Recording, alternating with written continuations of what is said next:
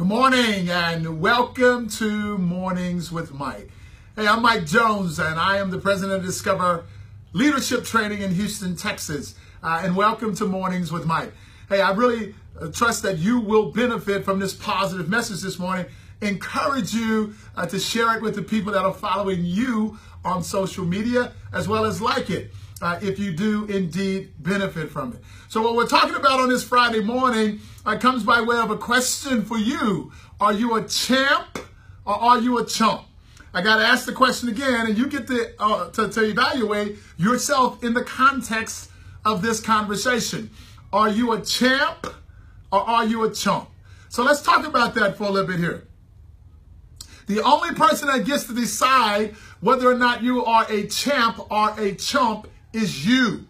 If someone else's opinion of you has you feeling like a champ or a chump, then you are destined to fail. It is not until you say that you are a champ that you will then become a champ.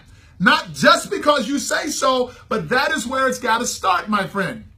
The only way to truly know is to authentically evaluate your behaviors. Look at how you are playing the game. You will be clear in that present moment whether or not you are a champ or whether or not you're a chump.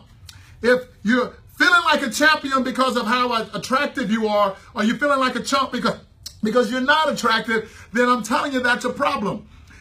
Being a champion has nothing to do with how well you're liked by others or how well you're not liked by others. It has nothing to do with your level of education. You got to know that in order to be a champion, there are at least 4 things that you have 100% control over, that you have got to raise your game in these areas. Now, every one of you is at a different place in your life as it relates to whether or not you're a champ or a chump. Apply these 4 things to where you are in this present moment. Number 1, you've got to affirm to yourself that you are a champion. Absolutely. Number 2, you've got to create an image in your mind of what that looks like for you. In your context, what does a champ look like? How would you define it? If you had to look at the anatomy of a champion, what attributes, what skills would that individual have? You got to know where you're going to. Number 3, you got to be willing to take action now to demonstrate the behaviors that will produce that picture. You know, I said somebody yesterday, it's okay to just stop and just lose weight. When I say that, I'm not talking about W-E-I-G-H-T. I'm talking about W-A-I-T. Waiting on the right opportunity, waiting for the right affirmation from somebody else, waiting for the right resources. In this present moment, you need to take action now and move toward that picture that you have created in your mind of what a champ looks like. And number 4, you got to be willing to have integrity with yourself. Do what you said that you are going to do.